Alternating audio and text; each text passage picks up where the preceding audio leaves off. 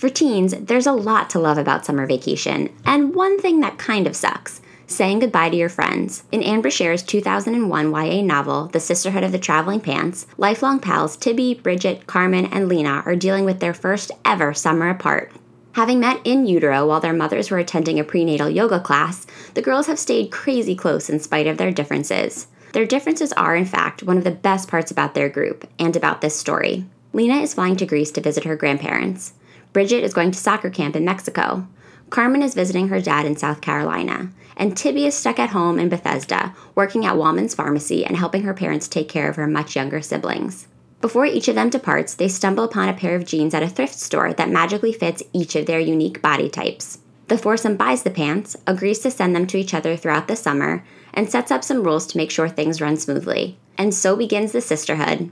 Joining me this week to discuss the Sisterhood is Katie Hartman, who teaches special education to kindergartners through 5th graders in West Philadelphia. Katie also happens to have an awesome bookstagram, where she posts about reading and teaching. A former English and creative writing major, Katie loves sharing her passion for books with her students and the internet. And her account, Katie Fully Booked, is definitely worth a follow. Throughout this episode, Katie and I talk about each of the 4 members of the Sisterhood and dive into some bigger questions too. How do virginity narratives in pop culture affect the way teen readers feel about relationships? How has the way we talk about depression and suicide changed in the last 20 years? How accurately do books portray the lingering effects of even the most loving of divorces? And why, oh why, do so many bad things have to happen to Tibby? Coming back to the Sisterhood of the Traveling Pants for this episode was a treat for me in so many ways, and I can't wait to hear what you think about this conversation. So make sure you're following us on social media. Find us at SSR Pod on Instagram and Twitter, and by searching the SSR Podcast on Facebook. It's time to put on your party pants, listeners. Let's go to the show. Welcome to the SSR Podcast. You may recognize SSR as an elementary school era abbreviation for Silent Sustained Reading, but if you don't, that's okay. What it stands for here is Shit She Read. Each week, we'll crack the binding on an old school read written for kids or teens and talk about it from a kind of grown-up perspective. We'll obsess over heartthrobs, relive the frustrations of middle school, and say an occasional WTF to a beloved author. If we haven't met yet, I'm your host, Allie Hoff-Kosick, freelance writer, lifelong bookworm, and lover of anything covered in rainbow sprinkles. So find your favorite reading spot and a glass of wine. We're about to revisit some literary throwbacks right here on the SSR Podcast.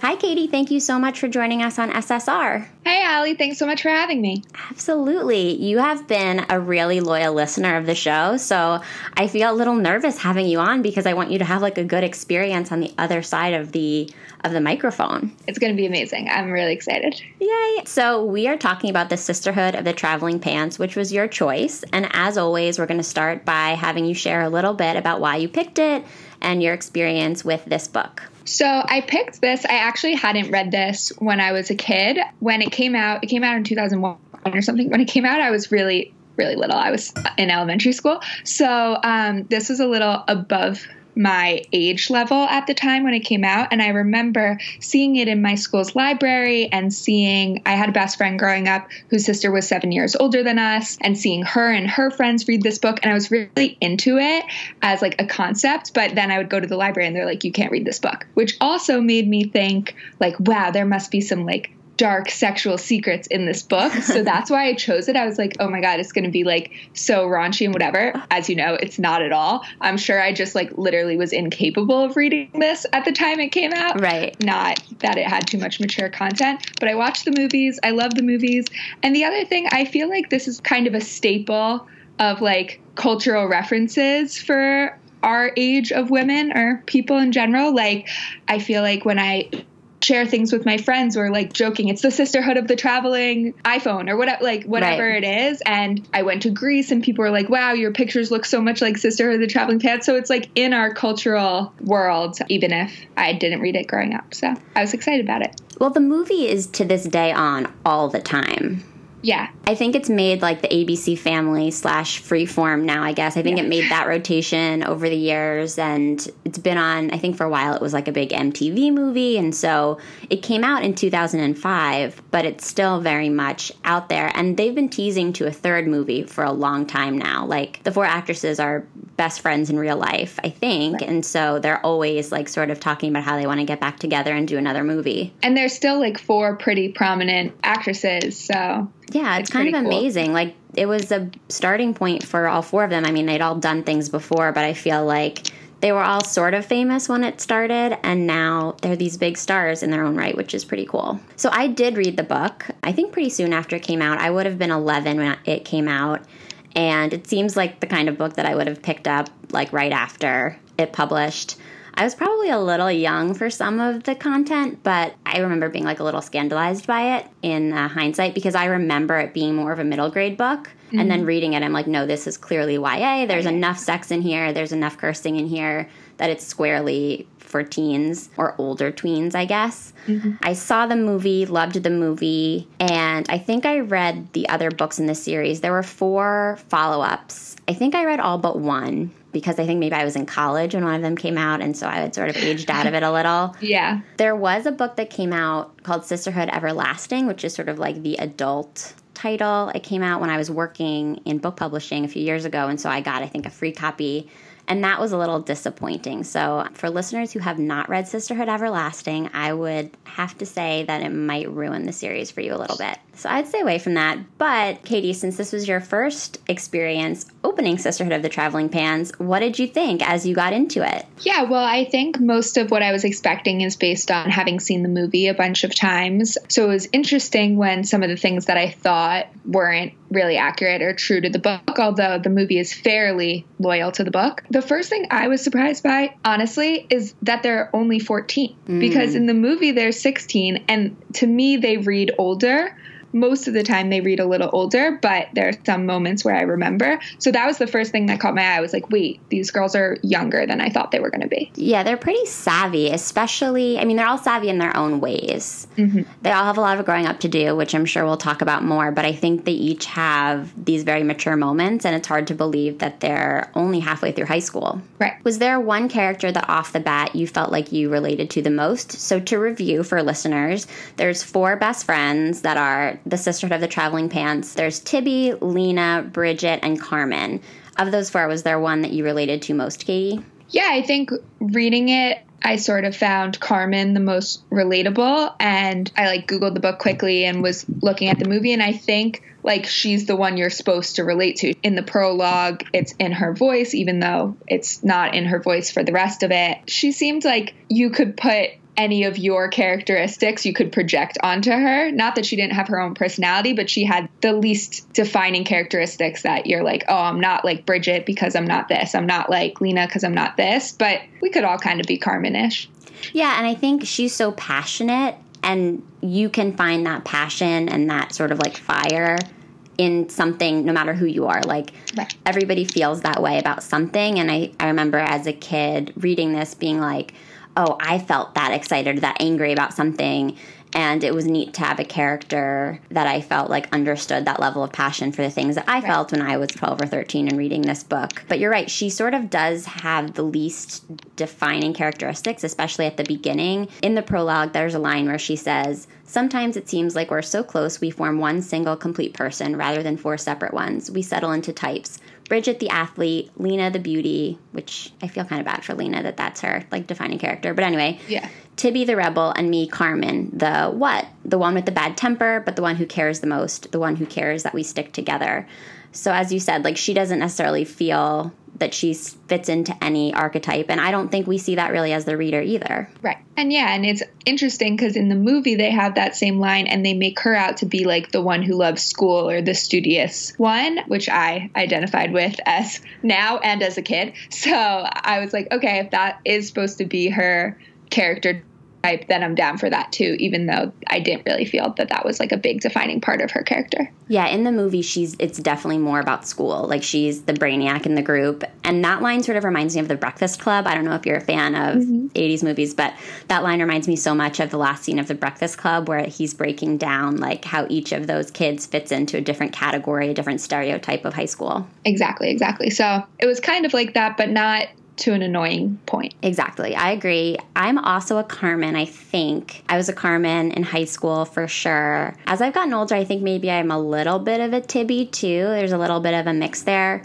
Carmen, I related to her story a lot when I was younger, and even now, because of some of her family stuff. It was very hard for me to watch the movie when I was a kid. I guess I would have been 15 when the movie came out, just because, like Carmen, I'm a child of divorce. And I've talked about this a lot on the podcast before, how different books portray divorce in different ways and the after effects of divorce in different ways. And I really struggled to watch the movie because I related to what Carmen was going through at such a deep level. Not exactly like Carmen's situation is really bad and really upsetting, but I think, unlike a lot of books, The Sisterhood of the Traveling Pants really gets into, like, the true aftermath of divorce, like, how it affects kids years and years later. And so it was, like, a very emotional arc for me, both reading it as a kid, watching the movie, and reading it again now. Yeah, and I liked that. I feel like you probably noticed this more than I would, but in other books, it's like there's oftentimes a focus on the actual divorce, like my parents are separating right now in real time in the story, or my parents are about to get divorced. But what I liked about this, like you said, is that this was many, many years after her dad had moved out, and it's still a challenge. And I thought that was probably very real to a lot of readers. Yeah, I think the challenge of, especially as a teenager, the challenge of figuring out your role in a family that's gotten a lot more complicated because of divorce, whether with stepchildren or half-siblings that have been added or step-parents, no matter how great your relationships are with those people, there are moments, especially when you're angsty and hormonal and all of those things, where you feel kind of like mad at the world that you have to figure out how to contend with these dynamics that other people don't have to contend with. And that's where Carmen is in this book, and I think it's a really important story for kids who have had to go through that. But even kids who aren't dealing with blended family situations can probably really relate to Carmen's feelings of just, like, being on the outside when you want to be on the inside. I don't have, like, such a strong opinion about this or anything eloquent to say about it, but I thought it was interesting that the author set it up that there was some, like, racial tension too, or a little dynamic of, like, my dad has this new super white family and I don't fit in because I'm not part of this family. I don't feel part of this family because these kids are not my siblings. They're not even her step siblings yet. But also she didn't feel part of the family because she's Puerto Rican. And I thought that was, like, an interesting layer. I'm not sure if it was a good or a bad thing or if I feel any sort of way about it. It was just interesting that that was an added component of it. And I think kind of ahead of its time. Yeah. I don't know that there were a lot of authors maybe that would have been willing to put such a fine point on that. Carmen says to her stepmother, or her soon-to-be stepmother, I guess, Lydia, when she gets to her dad's house, she's been totally surprised by this situation. She thought she was just going to go hang out one-on-one with her dad and be in his apartment and play tennis and do all the things that they used to do together. She gets to South Carolina and finds out that he's engaged and has these 2 new children that he's really absorbed into his life. And apparently they didn't know that she was Puerto Rican. And there's this awkward moment where they're like, oh, you don't look like your dad, which is so weird. And she says, you mean I look Puerto Rican? I look Puerto Rican, like my mother. My mother is Puerto Rican, as in Hispanic. My dad might not have mentioned that. And, like, right off the bat, as much as I related to Carmen, I was like, you're not even giving these people a chance. Yeah, and I think the scene in the movie and in the book, the scene where she goes for the dress fitting is one that will definitely stood out to me, and is probably one of the few scenes that, like, in 4 months from now, I'll be able to completely recall. It's awkward. And there was an interesting also commentary on different people's having different bodies, but not in a, like, YA teen, we're all obsessed with our bodies way, and just like I have a different body than you. Yeah, that scene is pretty heartbreaking. I was watching the trailer for the movie this morning. I was thinking about watching the whole movie last night, and then I just didn't have time. But I watched the trailer before we recorded. A line from that scene even makes it into the trailer where she's like, you know, that's not going to fit all of this. And she kind of like moves her hands up and down her body. And that scene at the bridesmaid shop where the seamstress is like, I'm going to have to get more fabric. Ugh, it's so uncomfortable and so sad to watch. And I just wanted to kind of yell at Lydia, the almost stepmother, like, come on, I know this is not your kid yet. And I know that, you know, you never met her before, like, a week ago. But, like, you're the mom in this situation. Stick up for her. Like, right. Or do something about this. You just humiliated this girl for something that was easily avoidable. Like, she could have sent her measurements in if she had known about the wedding. This whole situation could have been avoided. And also, this is just terrible customer service. Like, yes. Having been to several bridesmaids dress fittings and shoppings at this time, like, by this point, it's hard enough to be in a line of girls and, you know, trying to make everybody feel good about themselves. Right. It's really unfortunate that Carmen had this experience. We know that Carmen has a temper. She owns that she has a temper. It's sort of her defining characteristic. Do we think that Carmen even gave them a shot? Like, was she unfair to the family, or do you think that all of her frustration was totally founded on, you know, do you think her frustration made sense? I think that it made sense given that these people were kind of sprung on her. I think in a different family in a different life, if the dad had called her up and said, hey, you know, I've been seeing this woman. Hey, I moved in with this woman. Hey, I'm engaged to this woman. And she had known about these people, then maybe the story could have been different. But since she didn't, I didn't fault her for her anger, even though they do seem like perfectly nice people, and it really wasn't their fault that her dad put her in this situation. Yeah, and I totally related, again, as a child of divorce and who's done the back and forth thing and who did that as a child, that feeling of like never wanting to be mad at your parent. Right. Like, it's never about your mom or your dad. It's always about the other people involved, the other people that are causing a strain on your relationship. And I think it's hard as a kid to be able to understand that, like, parents are fallible and parents don't always make the best choices for you. And that doesn't mean that you love them any less, but it's okay to be mad at them, and it's okay for you to think about the choices that they've made and how they've affected you in, like, not such a great way. And I was a little surprised, I would say, that her mom didn't play a bigger role in the book, because it did seem like they had a strong relationship, but I was expecting her mom specifically. I was kind of expecting all of the moms to have, or all of the parents to have, a little more of a role. And it really seems like only Carmen's parents were relevant, minus obviously the storyline about Bridget's mom passing away. But otherwise, the parents weren't really a thing. And I was kind of frustrated by that. I was like, Carmen, why don't you just call your mom and explain the situation? Like, she could help you or she couldn't, or it's complicated. But I was surprised that the mom didn't play a bigger role. And I think in the movie, Carmen's mom is kind of great. Yeah, she is. And they have a really great, like, us against the world kind of relationship. And she can talk to her mom about anything. And I agree. Like, I kept waiting for her to have somebody to turn to. But I guess that allowed for the friends to really play that part in the book, which, you know, serves a different purpose as well. There's definitely some parts of the book where the girls are trying to mother each other, especially to Bridget. I think, for the listeners who aren't up to date on this book, that Bridget's mom passed away at some point a few years earlier than when the book starts. And I think that is more touched on in later books, I would assume. I know it's more touched on in the second movie.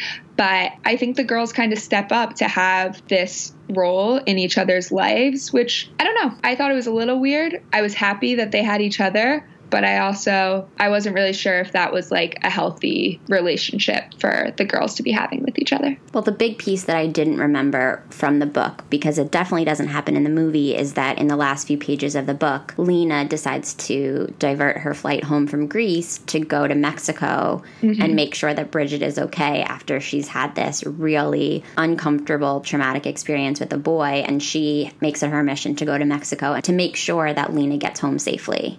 Yeah, and I loved that, because I was like, that's a great example of a true friend. I'm curious your thoughts on the Bridget-Eric situation. Oh, I can't wait to talk about this. First, I'll give a little summary. So Bridget goes to Mexico. She has this coach. When I first read that, I remembered there was some guy in her storyline. When I first read this, I was like, no, I hate reading teacher-student, the whole Pretty Little Liars, like young girl sleeping with her teacher thing.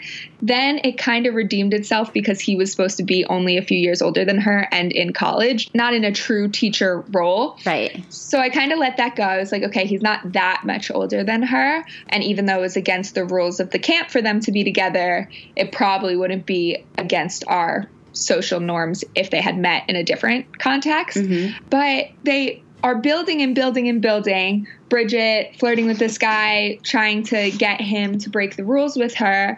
And then they sleep together, it seems. Yeah, although, it's hard to say. Like, I was going to ask you about that. Did they have sex? Do you think they did? I think they did, but there's no scene of it. Right. I think they did only because of her reaction, but you don't see it. You're not in that moment, which also I was kind of like, are you kidding me? We've been waiting for this. Right. And there's kind of this like really hot makeout scene, which I think at that point was probably like the most scandalous thing I'd ever read. I was like, wow, they're kissing. This is so crazy. But then it stops there and you don't know what happens. I'm going to call out Wikipedia, though, because the Wikipedia entry about this book suggests that they didn't have sex and that her plan to lose her virginity failed. And I am like 99.9% sure that they did. Yeah, I really think they did. I don't know who wrote that Wikipedia. I disagree with them, but I think they did, but you don't see that moment, which is interesting and different. And then after that moment, I don't even know how to describe it. She kind of gets herself in a funk. She won't get out of bed. She doesn't go to breakfast anymore. She loses a lot of her Bridget sparkle in a way and kind of goes into this tailspin. And I had some feelings about it. I had so many feelings. Okay, so here's my first feeling was that I thought it was pretty cool that Anne Brashares managed to make Bridget likable to readers when I think that it's really easy to make a character like this unlikable. Bridget is beautiful and athletic and seems to have a lot going for her. Like, she's not a super great student, but she doesn't worry about it. Like, she knows what's coming for her. She's confident who she is. And I think often that kind of character, especially one who's really aggressive with guys, it's really easy to be turned off by somebody like that as a reader. And for some reason, Anne Brashares did this so flawlessly that I loved Bridget anyway. Did you feel that way? Yeah, it's funny because when you describe her, I'm like, this is not a girl I would have been friends with in high school, or maybe a girl I would be friends with now. But when you're reading it, you like her, and she has a lot of amazing qualities, and you're proud of her confidence. You're not turned off by it. Yeah, I mean, Bridget definitely would not have talked to me when we were in high school. Like, we would not have been friends.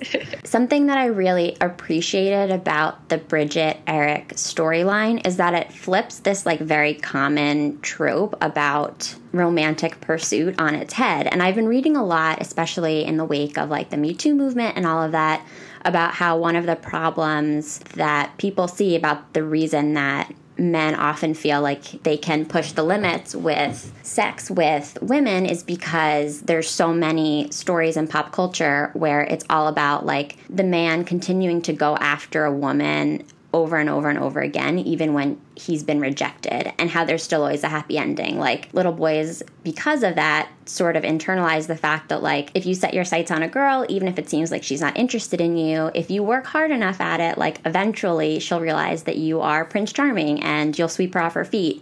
So I really thought it was interesting the way that this book flips that on its head. Bridget does not quit. She really wants Eric, and she does not give up, even when he tries to put distance between the two of them. When you're reading it, or when I was reading it, I was so invested in this relationship, and I wanted it because Bridget wanted it. And we like her, and we're on her team, and we're rooting for her. But when you put it like that, it's hard, because if the situation were reversed and Eric were pursuing her, or any part of this situation were reversed, it would not be cool at all. Mm-hmm. And yet, because it's a younger girl chasing after an older guy, I at least was okay with it. I think that's true. I think, especially where we are in history right now, if the book had been flipped and I was rereading it, it would give me some uncomfortable feelings. I do appreciate that she is not afraid to use her sexuality a little bit within reason. I think that's an okay example for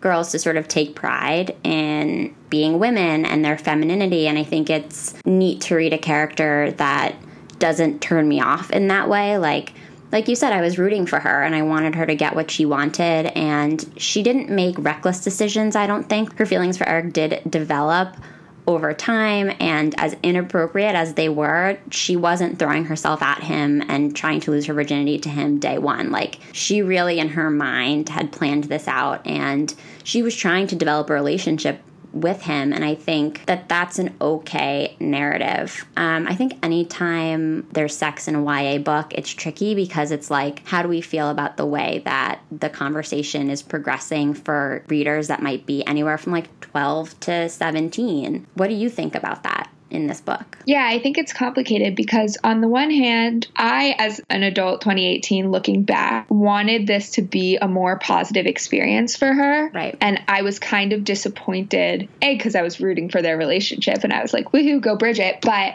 I was disappointed that a child might pick this up and get the messaging that sex is bad. Once you lose your virginity, you're going to lose part of yourself. It's like causes her to feel really sad and alone and not any happy feelings after the fact. And part of me was like, that's a bad message to send. Like, we don't want to be sending the message that sex is some dirty, wrong thing. On the other hand, I also think that there could be a reader picking this up having had a similar experience, and losing your virginity isn't always a positive, wonderful, beautiful thing. So maybe this is real to some readers. I was conflicted about it. Yeah, and the truth is she does end up having like a really horrible first experience. Like you said, we don't get to hear the details of her first time, which I guess given the age group is probably deliberate, but after the fact, Eric essentially turns into like a ginormous asshole. He basically like wants her to forget that it happened. He comes to her cabin after she's disappeared, and I want to read a little bit of what he says to her because it's just so slimy and gross. He says, "You took my life by storm this summer. You've been in my bed with me every night since that day I first saw you. The day we swam together, running together, dancing together, watching you play. I know I'm a soccer drone bee, but watching you play was a huge turn on. That's why you scare the shit out of me, because you're too pretty and you're too sexy and you're too young for me. You know that, don't you? And now, after being so close to you, I can't be around you and not think about what that feels like. Listen, someday when you're 20, maybe I'll see you again. You'll be this hot soccer star at some great school with a million guys more interesting than I am chasing you down. And you know what? I'll see you and I'll pray you want me still. If I could meet you again at a different time under different circumstances, I could let myself worship you the way you deserve. But I can't now." Ugh. I think the hardest thing for me about rereading that is that when I was younger, I think that I believed him. And I thought that that was like really sweet and thoughtful. Yeah. And because it could be read that way. It could be read that way. But now looking back, I'm like, we've all known this guy. Like, we've all known the guy who took advantage of you or of your feelings for him and let things go too far, either physically or emotionally. And then is like, I care about you so much and you're just like too good for me. And I just like can't be there for you right now in the way that you deserve. And we all know how shitty that is. I totally agree. I think that, we're reading that passage one way, but it could totally be read the other way. It could totally be read like, you're amazing and we didn't meet at the right time, as wrong place, wrong time. But which is true, it isn't an ideal situation for them to be together. But yeah, it still sucks for her, and I feel for her that this wasn't a positive experience that she had hoped it would be, but I'm not sure what the reader is supposed to learn from that.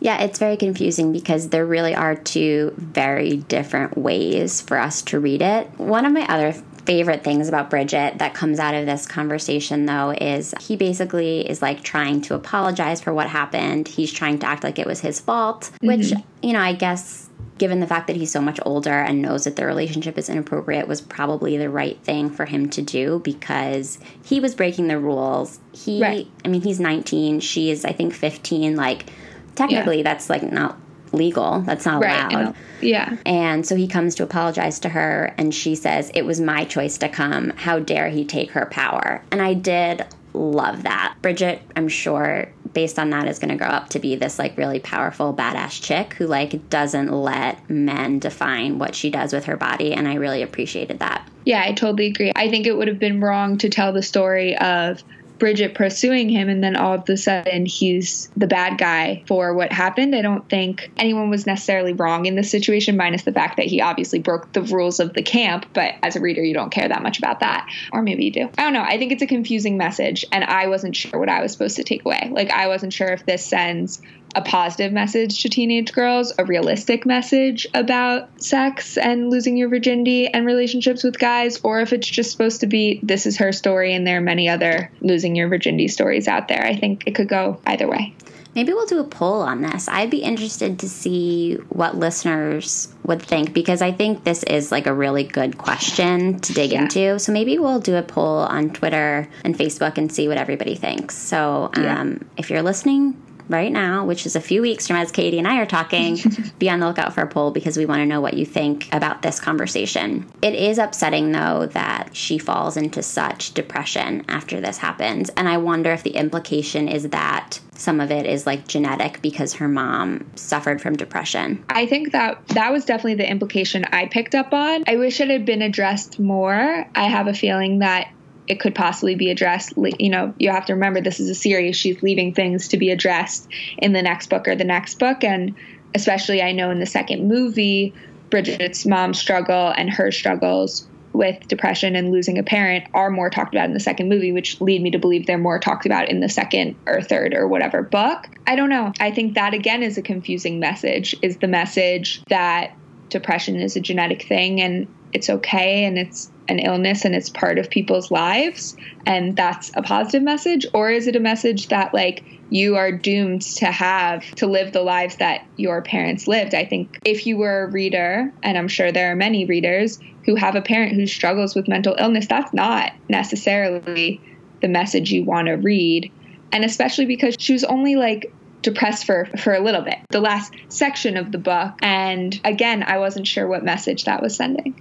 Do you think that if the book had been written today, there would have been more direct discussions about depression and about what had happened to Bridget's mom? I would hope so. And I think that, you know, if you think about, and you've talked many times on the show about the YA that you go back and read versus YA that's published today. YA published today, a lot of it deals with depression, mental health, whether that be in a character's parent or in a character themselves. I would guess, yes, if this were written today, that might be a little bit of a bigger thing. I feel like in 2018, we are maybe not all the way more open to talking about these things, but a little bit more open, especially to talking about suicide. And that, unfortunately, would be real for readers. It's interesting to think about how this would have been different. I mean, the whole premise of the book is that there's snail mail going on. These girls are writing letters to each other. So the book would have been like wildly different had it been written today. I was trying to think, would there be a comparable thing?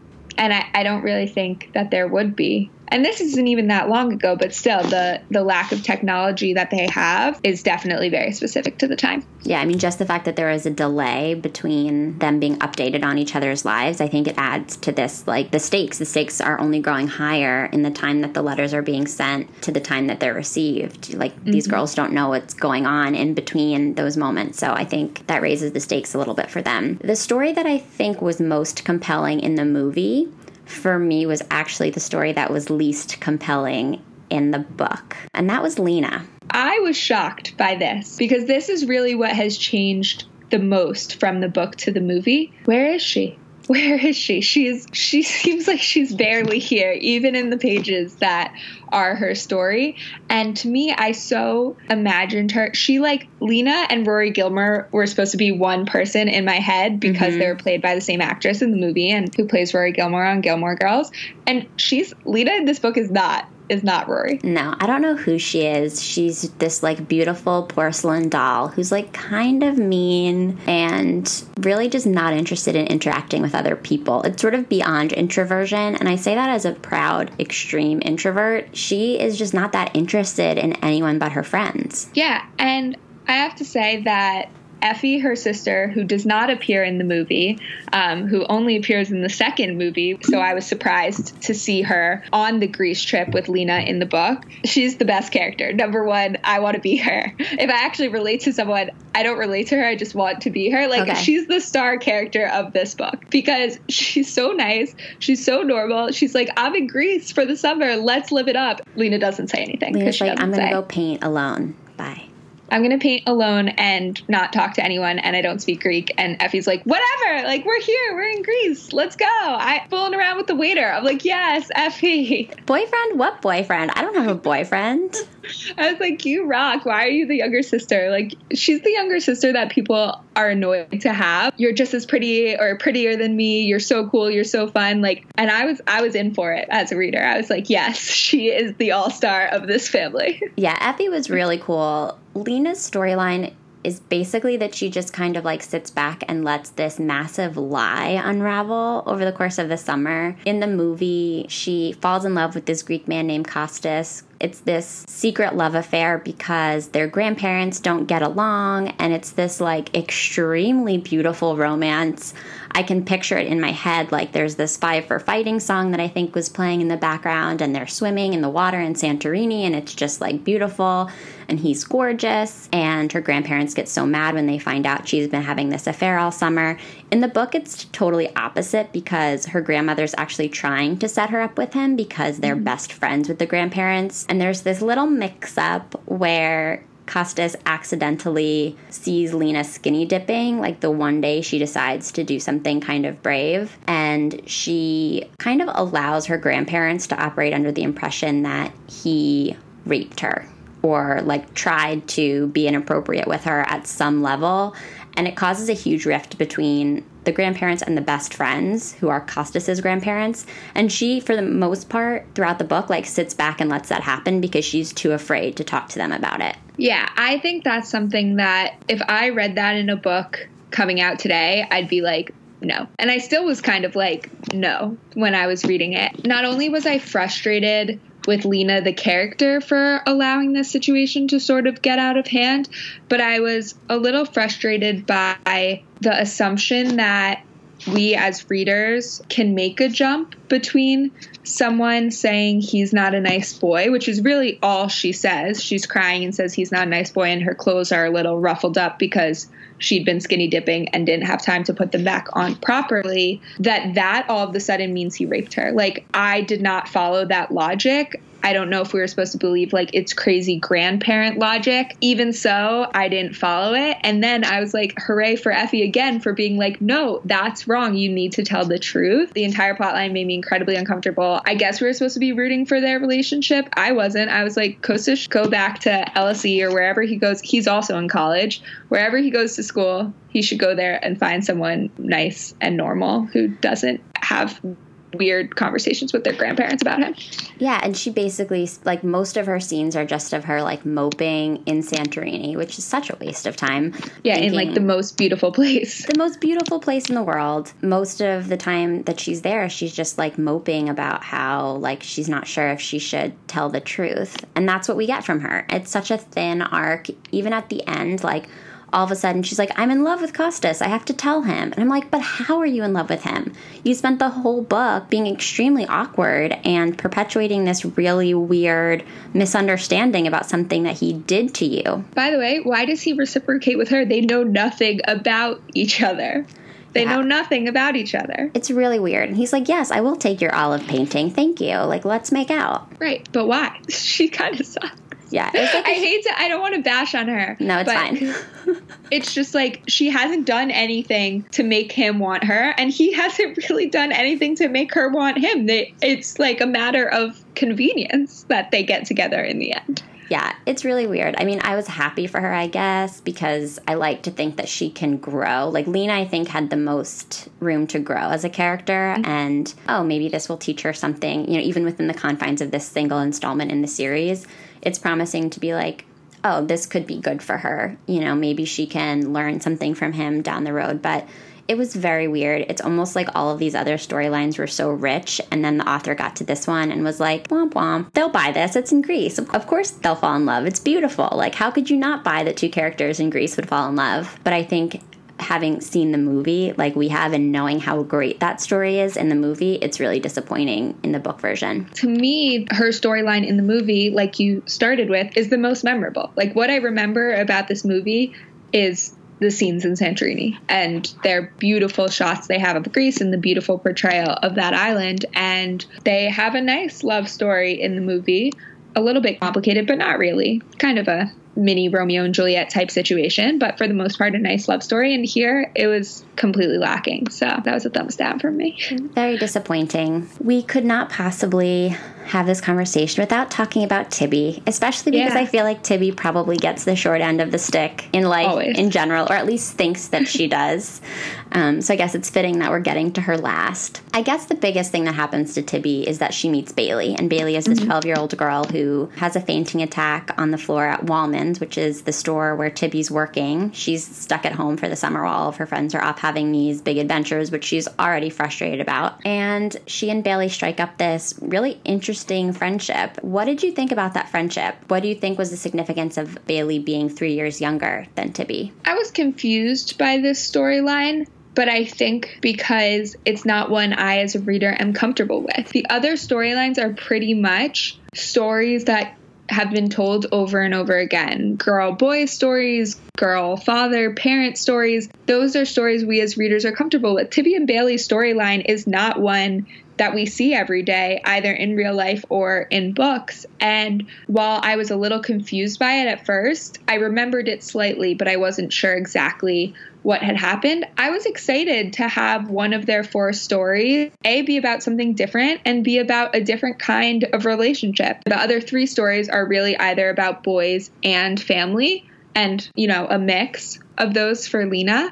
And I liked that Tibby's story was about something else. Bailey has leukemia, which Tibby finds out a few days after meeting her. And because of that, and she admits to Bailey's face, like, I'm kind of being nice to you because I found out that you have cancer, which is something that frankness I think is really refreshing. Yeah, honest. Yeah, they had this very honest relationship. They're both very direct. But because Tibby's found out that Bailey has cancer, she lets Bailey help her work on this documentary that she's decided to spend her summer on. And I do want to give a brief shout out to Tibby's documentary because I think Tibby was like so ahead of her time. Like, I like to think about Tibby now if she was a teen in 2018, and like she'd totally have a vlog, and she'd have a YouTube channel. Yeah, she'd have a YouTube channel, and she'd have the most awesome Instagram stories. And if there was one character that I'd love to get a retell on in 2018, it would probably be Tibby, because I would love to see what she would do with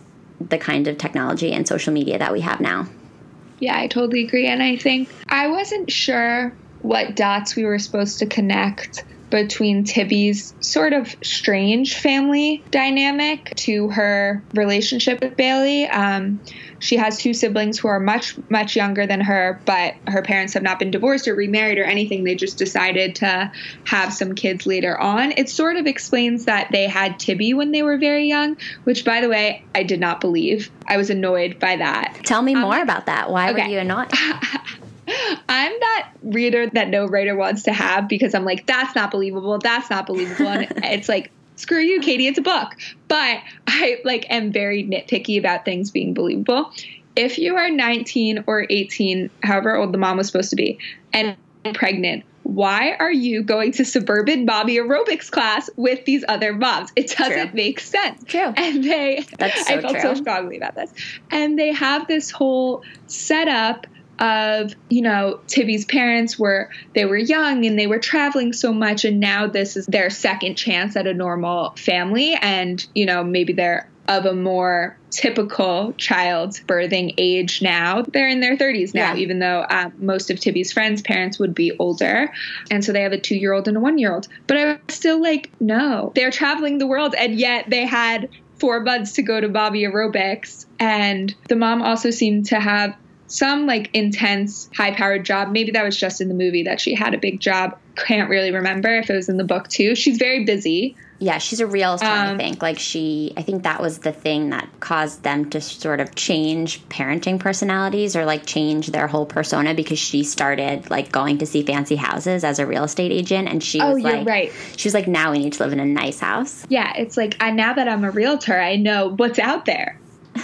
And I know that life with money is great. Let's go get some. Like, no. Right. It's like, girlfriend, you live in Bethesda. Like, you know life with money is great. But no 19-year-old couple with a child lives in Bethesda.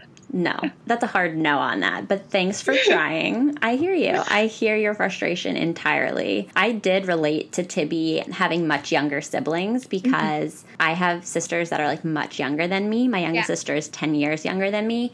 And so I so understood how she felt, like being 15 and like going downstairs and there being toys everywhere and like sippy cups and all that stuff. When I read this, I would have been 11 or 12. And so I had a 1 or 2 year old sister. Right. And so I like totally got it. And that's not a story that you hear very often. So I loved that part of it. But I think Bailey was kind of like an escape for her from that. Like Bailey was still older than her siblings, even though she was younger than her friends. And so like that was better than being at home. Right. And I think it was interesting because Tibby does sort of take on an older sister type relationship with Bailey just because of their age difference. That's how I read their relationship. And yet it's a relationship she chooses versus when she's home with her younger siblings, it sort of feels like a job forced upon her to babysit or to help out around the house. And while, yes, she admits that her friendship with Bailey is partially because of Bailey's cancer, she does grow to care very much about her.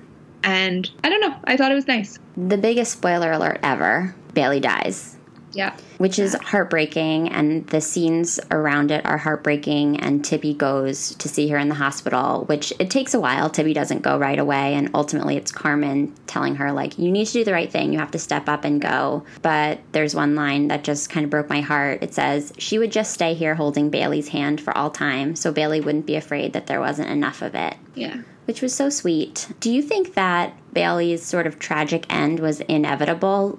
Like, did it have to happen for the book to be what it was? Or do you think that there's sort of another way that the book could have been written where Tibby still could have learned a lot from her relationship with Bailey without Bailey having to die? I think the latter. I think she probably still could have learned a lot from this experience without her death, although without her dying, it might have made it a little more complicated for the author in the later books. She would have needed to continue being around, and, you know, that might have been I haven't read the later books, so I'm not sure what her legacy is in those. I don't think she had to die, but since she does, I think that her storyline, Tibby's storyline of her relationship with Bailey, is the one with the most obvious growth. Like you said, Lena definitely, they all have a lot of growing up to do. I'm not sure how much we see Lena grow up. Bridget, Carmen a bit, and I think Tibby a lot. I think Tibby went from sort of being annoyed at the world, angsty, teenage regular, I work at Wallman's, life sucks, to like appreciating a little more the people around her, which unfortunately is something that death and illness can do, I think, for her as a character in a positive way. Yeah, she gets really good perspective when Carmen comes home and is like so angry about everything that happened with her dad. She really just wants Tibby to like stew on the world with her. Like, she wants Tibby to get mad. She wants Tibby to do her normal Tibby thing and like hate everything. And Tibby is finally like, this is not that important. Like, aren't there things that are bigger? And that causes a rift between Carmen and Tibby, but it's really clear evidence of what the relationship with Bailey has taught Tibby and shown her about, like, what her priorities should be. I think it was nice to see a younger character with, honestly, a bit more maturity than the other girls had in lots of ways. And Tibby even says at one point something about, like, does cancer make you wise? Like, does being sick make you more mature, more intelligent? Which I'm sure for some people, unfortunately, it does. But I was imagining readers who are closer to Bailey's age, like you were when you first read it, seeing like, hey, it's not always the annoying little sister hanging around. It's like, actually, the little sister characters between Bailey and Effie, like, they were running this Yeah, they really like came out strong. That's an excellent point. Tibby just has to deal with a lot. Not only does Bailey die, but her guinea pig Mimi dies. Yes. And I see, like you were saying, like maybe Tibby had the most growing up to do, and maybe that's why she was sort of burdened with like all of this death and all of these really tragic circumstances. But it was heartbreaking that she had to deal with this. I mean, the situation that happens with Mimi is like kind of creepy. Like, she hides Mimi in the freezer after she dies and then, like, lets her stay there. And then once Bailey is buried, Tibby goes back to her gravesite and, like, puts Mimi, like, essentially there with Bailey. And I know that there's symbolism to that, so I don't want to sound like a total asshole and be like, ew, creepy. There's a little creepy. It's a little creepy. Like, I understand that what the author was after was, like, giving Tibby closure, but it seemed like there could have been a better way. That being said, I just think it's interesting that Tibby had to bear, like, so much tragedy in such a short period of time. Yeah, she definitely had the most going on and, you know, emotionally in her storyline, but my overall feeling about her storyline was just, like, power to this author for having a storyline about a teenage girl. That's new, that's different, that's unique to this book relatively, and isn't about a boy. Yeah, I love a storyline that's not about a boy. I think the other cool thing about Bailey is that, like, Tibby becoming friends with Bailey didn't mean that she stopped being friends with Lena. Yeah, exactly. Like, and generally that was a cool message about this book. Bridget made friends at camp. Carmen kind of had this weird friendship going with Paul, her stepbrother. People were making other friends, and there weren't conflicts caused among the group. None of the arguments that they had were like, well, you're replacing me, like, you're making new friends. And I think that's a really important lesson for girls, that, like, it's okay to make new friends. It doesn't mean that you can't be BFFs with your core group anymore. So I really appreciated that as well. I totally agree. Generally, when I read this book as a teen, I wasn't somebody that had a lot of girlfriends. I was like a little bit of a lonely tween. And then when I got to high school, I had mostly guy friends. So I really was envious of their friendships. That scene where they're, like, hanging out at the thrift store and, like, going into the changing room together. I was like, I can't imagine having friends that I'm that close with. And now I'm really lucky to have a lot of really close female friendships. And so reading all of these women's stories, reading about all of their dynamics, it was, like, more emotional this time around, just because, like, I feel like I understand better how important those relationships are. And it makes me sad that I didn't appreciate it at that level when I was a kid. I felt actually similarly. I was excited about this book because I was like, yes, I know this is a story of female friendship. I'm all about that. But I think, unfortunately, I didn't read it as a kid, but I think, unfortunately, there are probably lots of middle high school girls out there reading this who can't relate because they don't have this solid female friendship in their life in the same way. It's very hard to at that age, I think. But I was happy for them, and I thought it was a good example of what real female friendship looks like.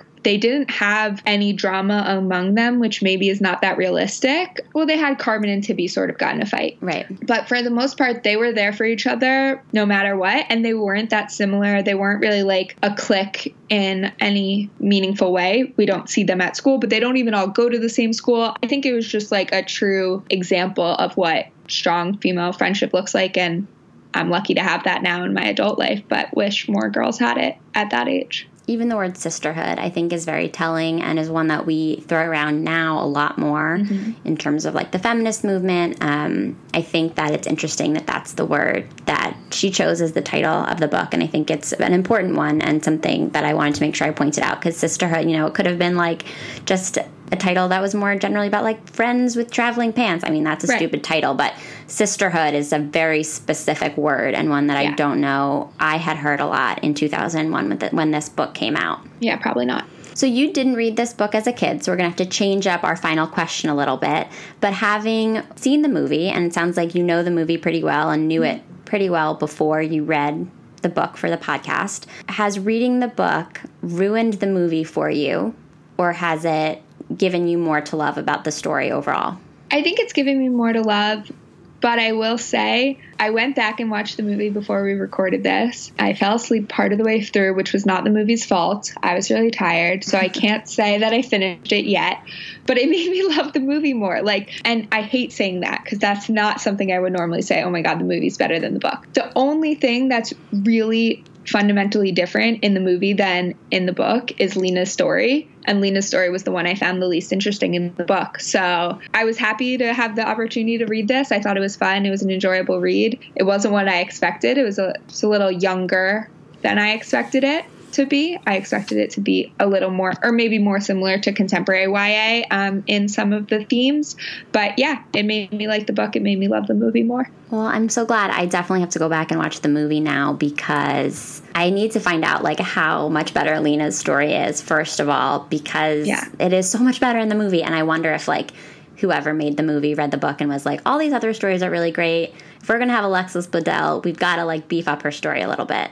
Yeah, I mean, she could not play the Lena in this book. It wouldn't be fair. She was the only one, actually the only actress who was probably really famous at that time because the movie would have come out in the middle of Gilmore Girls. Like she would have been in between seasons and probably had a super loyal following. So yeah, that's true. They like really needed to give her something good to work with and like a super hot guy to play against, which they did give her. Exactly. It's not on Netflix though. I will warn you. I checked last night and because I was going to watch it while I was falling asleep, and I think it used to be on there and they must have taken it down. Oh, I hate when they do that. I know. And I'm getting on a plane this weekend, so I was like, I can download it for the flight. It'll be perfect. So I'm going to have to find an alternative. Am I going to have to pay for it? No. $1.99 rented on iTunes or whatever. It's so hard to do that now that we have we're spoiled with all of these free things. Exactly. So is there anything that you're reading now or that you've read recently outside of the Sisterhood of the Traveling Pants, of course, that you want to recommend to our listeners? Can I give a biased one? Yes, of course you can. I'll explain why it's biased after I say, but a new book this year, The Female Persuasion by Meg Wolitzer. I think it's one of the best books of the year. In my admittedly biased opinion, for people who don't know me personally, a few summers ago, I was Meg's intern when she was working on this book. I was connected to her through a mutual friend, and seeing the process of her writing this book was one of the most interesting professional and creative experiences I've had so far in my life. She's an amazing person and writer. But even if I hadn't done all of that, I would love this book. And you've read it, right? It's really good. I did read it. We read it for my book club, and it's a really good book club pick. There's lots to talk about. Yeah. So I would highly recommend that everyone go check it out. It's good. I love Meg Wolitzer. I'll read anything she writes. I'm so jealous that you got to work with her. That sounds like such an amazing experience. Yeah, it really was. And it's cool to know that, like, someone who, you know, an author who you're reading and who you admire is, like, a super nice, normal person in real life, gets tons of notes from her editor, struggles with writer's block, struggles with, you know, the same thing that any person who writes, whether professionally or in their free time, struggles with. She's a normal, awesome human. Well, with my writer hat on, that does make me feel a lot better. So thank you for that. Yeah, exactly. Well, I will include a link to The Female Persuasion in the show notes, as well as a link to The Sisterhood of the Traveling Pants for those who want to revisit. I'm not going to say of all the books that we've read for the podcast so far, this is the best. This is one of the better throwback reads that I've done so far. There's still a lot to get out of it as an adult. I would pick this one back up. It's a really fast read. It's fun, especially if you love the movie or if you loved the book as a kid. This is worth reading again, so check that out in the show notes. Katie, thank you so much for being on the show. I know you head back to work tomorrow for the new school year, so I hope you have a great back to school and a great year with your new kids. Thank you so much, Allie. This was so much fun. Thanks for having me on. Thanks for being on. I'll talk to you later. Bye.